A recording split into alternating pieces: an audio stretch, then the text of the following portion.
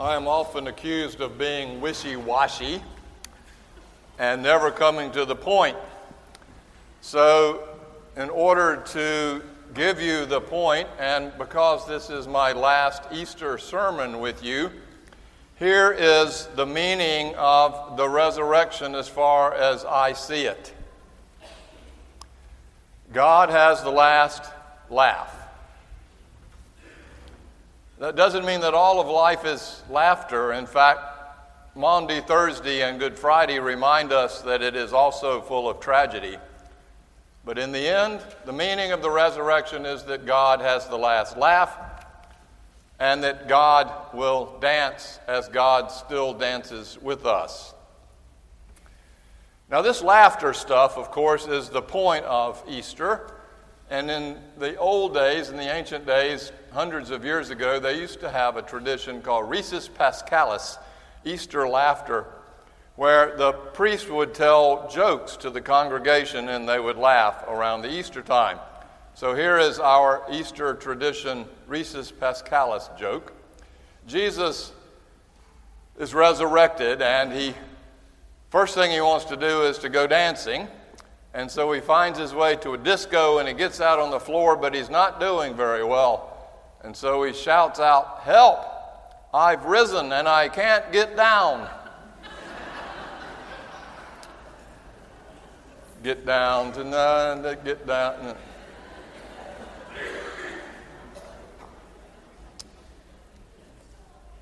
This morning's text comes to us from the Gospel of Mark. It was the first gospel written, and hence this will be the first resurrection story written. Many years, 8, 10 years before Matthew or Luke, and 20 or so years before John. And it has a strange twist to it because the ending is not really an ending to this gospel. If you look at your Bibles, if you're reading along, the original gospel ended at verse 8, and then a priest 100 years later or so added the rest of the gospel because he didn't like the ending. And you will find out why he didn't like it as I read this to you. Beginning in the first verse of the 16th chapter. When the Sabbath was over, Mary Magdalene and Mary, the mother of James, and Salome bought spices so they might go and anoint Jesus. And very early on the first day of the week, when the sun had risen, they went to the tomb. They had been saying to one another, "Who will roll away the stone for us from the entrance to the tomb?" When they looked up, they saw that the stone, which was very large, had already been rolled back. As they entered the tomb, they saw a young man dressed in a white robe sitting on the right side, and they were alarmed. But he said to them, "Do not be alarmed. You're looking for Jesus of Nazareth, who was crucified. He has been raised. He is not here. Look, there is the place they laid him. Now, go and tell his disciples and Peter that he is going ahead of you to Galilee, and there you will see him just as he told you." So they went out and fled from the tomb, for terror and amazement had seized them, and they said nothing to anyone, for they were afraid. End of gospel, end of story. This is the word of the Lord.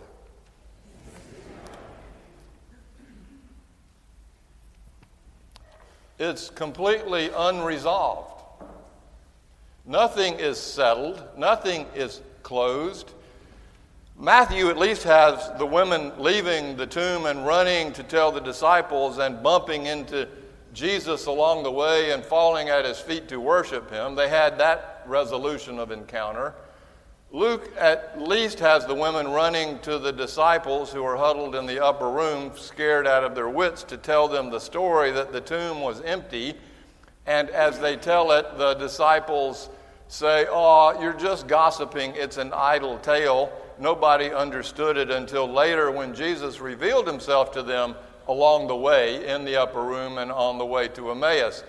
that's the way that Luke and Matthew John resolves it by Mary going to the tomb alone in John's story, and she finds the tomb open. She runs back to tell the disciples. Peter and the disciple that Jesus loved race to the tomb to find out what's going on. Looking in, then they race back to the disciples, leaving Mary standing outside, pretty scared. And she looks up and sees this figure in the garden, and she thinks that it is the gardener, but it is in fact Jesus, and she doesn't know that until Jesus calls her name the same way he had called it so many times through his own personhood, Mary, Mary, and then she got it. It's Jesus. All three of those Gospels have resolution, but Mark it's not even a period. It's more like a question mark. Even better, it's more like, and they were afraid, ...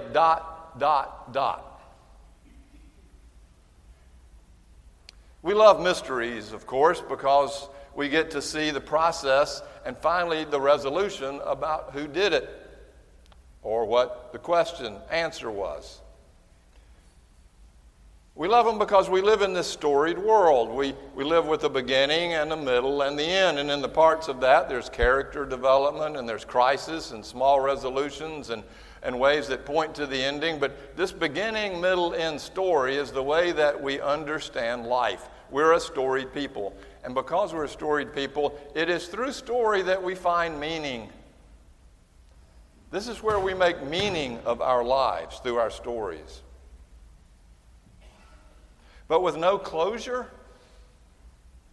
how do you bring meaning to that? It would be like in the 8th year of the Game of Thrones at the end of the season, neither family gets the throne. And you are left, I've never seen one episode, by the way. I'm just making this up. And you who watch it are left completely unresolved. How well is that going to fly? This is, of course, Mark's point. The women were seized.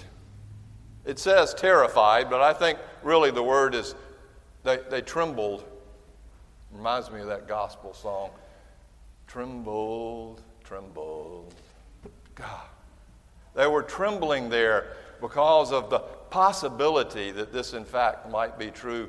They were seized. They were stuck. They were stopped. They were frozen. They didn't know what to do. They were terrified, and they were full of awe and wonder at this possibility. They had no words to share. Neither did Mark. All words to make sense of this are awkward. Not enough, insufficient. They didn't say anything to anyone, for they were afraid. Now what?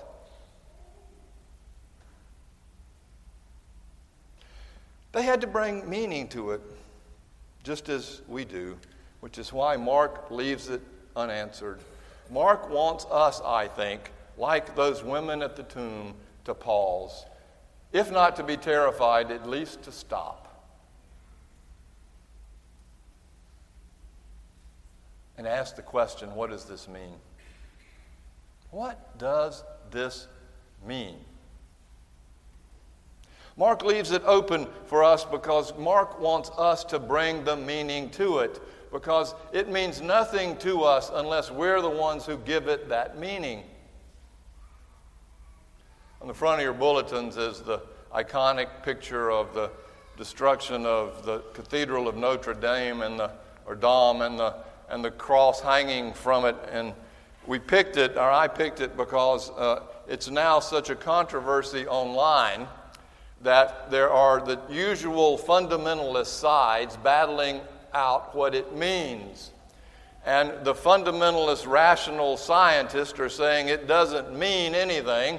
It's just what was left over after the fire at the cathedral. And the fundamentalist religious people says it means this, that it was a miracle by God to save the cross and to let it shine forth in the darkness of that destruction with the ray of light landing down on top of it. And I want to say, you don't have to go to either extreme. You can instead say, what does it mean to you? What does it mean to me? And it means that the light of the cross of Christ shines forth amidst any darkness there is and all destruction. That's what it means to me.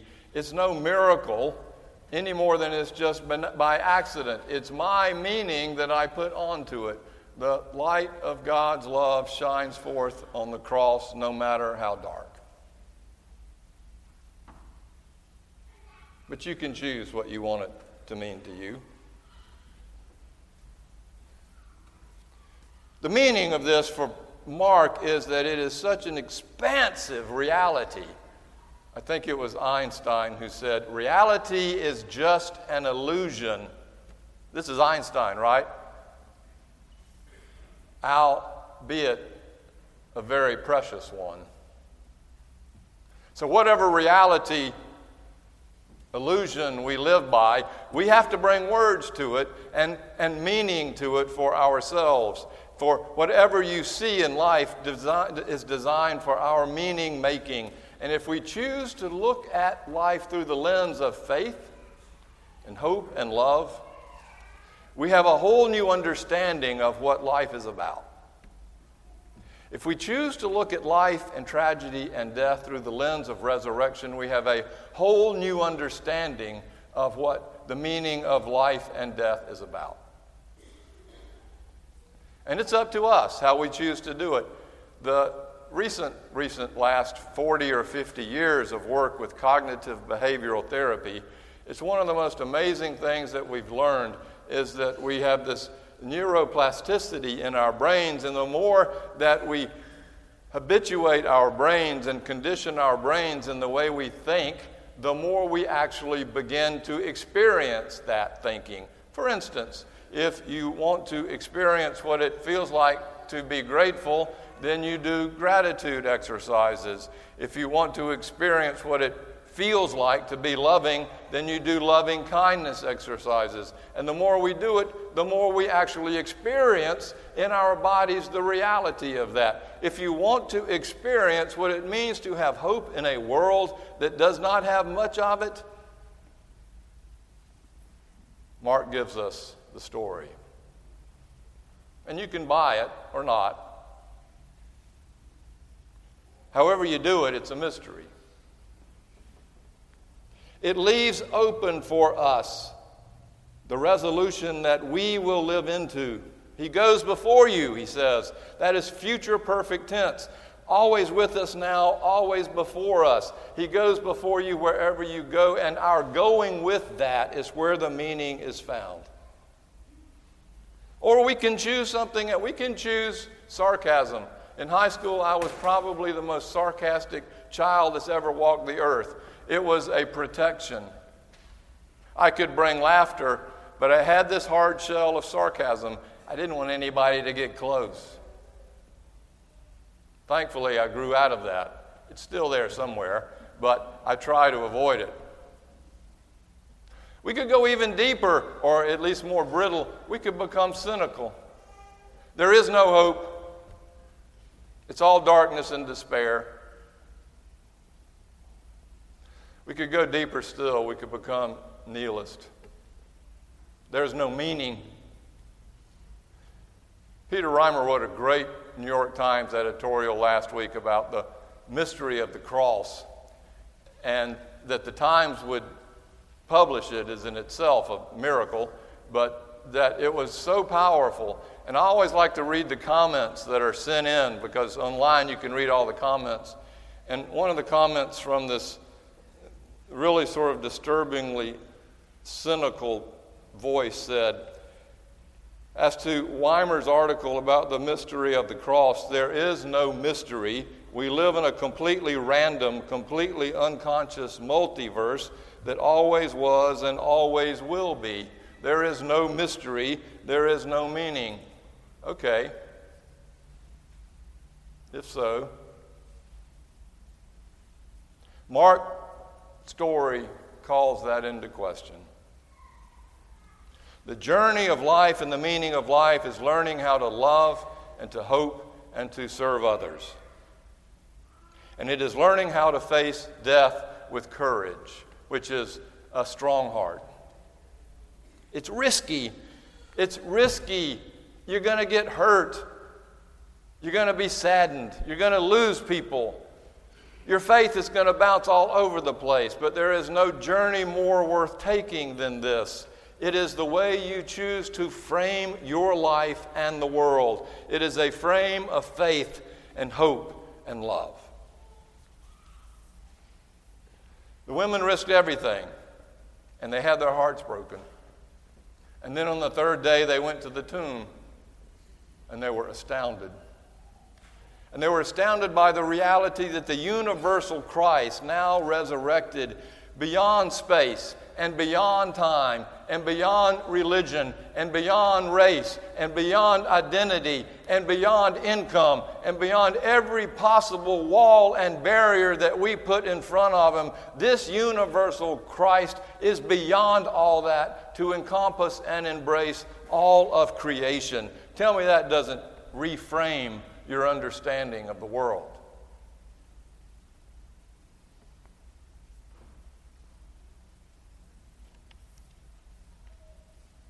Power of the human spirit is enormous.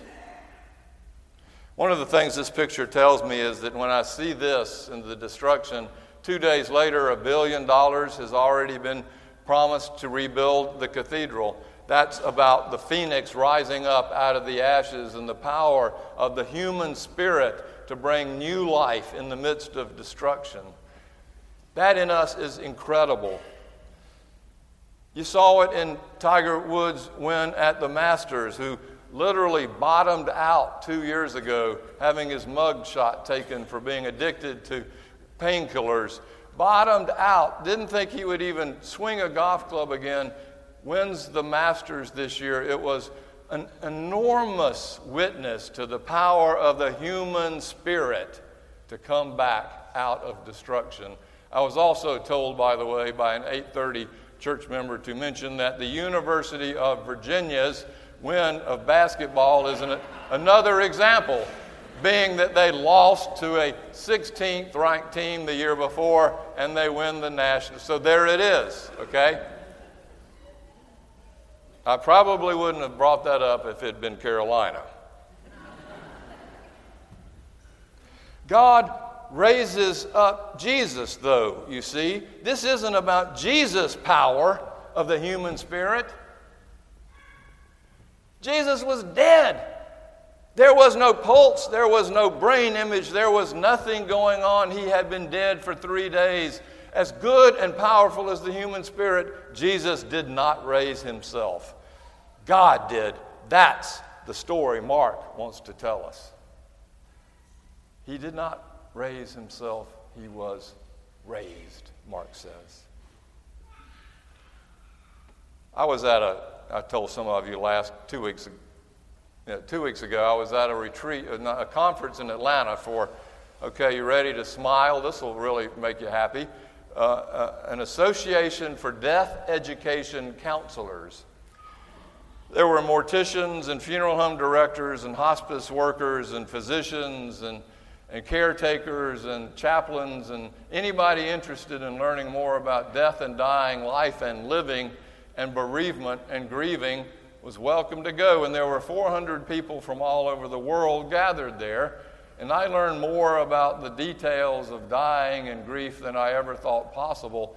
And I got to say that it was indeed deeply spiritual, especially when in the class, which was mostly didactic, one of the students in our class raised his hand and said, "What do you think about near-death or after-death experiences?"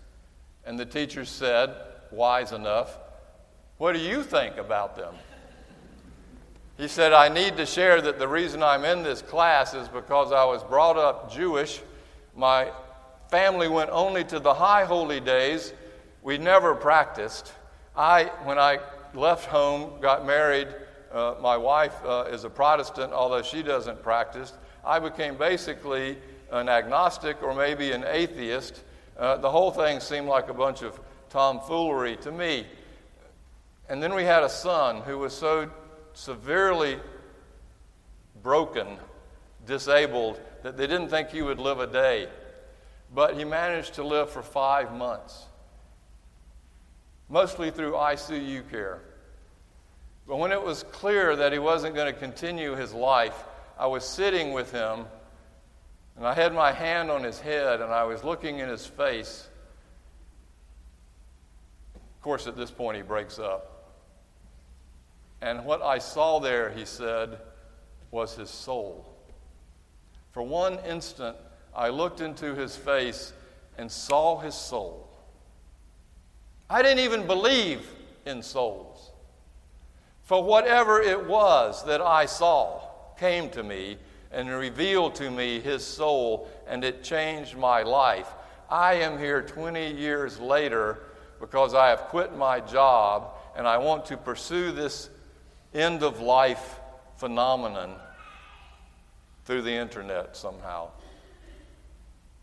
Another person raised their hand. I actually died on the gurney, this person said. I was hovering above my body, and it's the typical story. The darkness first, and then a bright light from the distance comes closer, and she's telling this, and of course she's weeping too, and she's talking about this light that is so full of peace and joy and comfort she had never experienced before. And the closer it got, the more it took over her body. And as it got completely almost next to her, she began to notice the faces of her loved ones who had passed. And they were telling her, "We love you so much, but it is not your time. You must return," which she did. She came back into her body, and the reason she was at the conference is because she has devoted her life to hospice care. Another person raised the whole class now wanted to talk. They finally found words to something they thought was too embarrassing to share. It was too mysterious. And in the middle of that class, there we are all dancing together to this illusion that's really the reality that breaks in on us if we choose to frame our world through the eyes of faith, hope, and love. It's our choice. The ultimate mystery of life is not that there is no meaning in it, but whether the meaning is ultimately tragic. And this story from Mark leaves it wide open for you and for me to decide.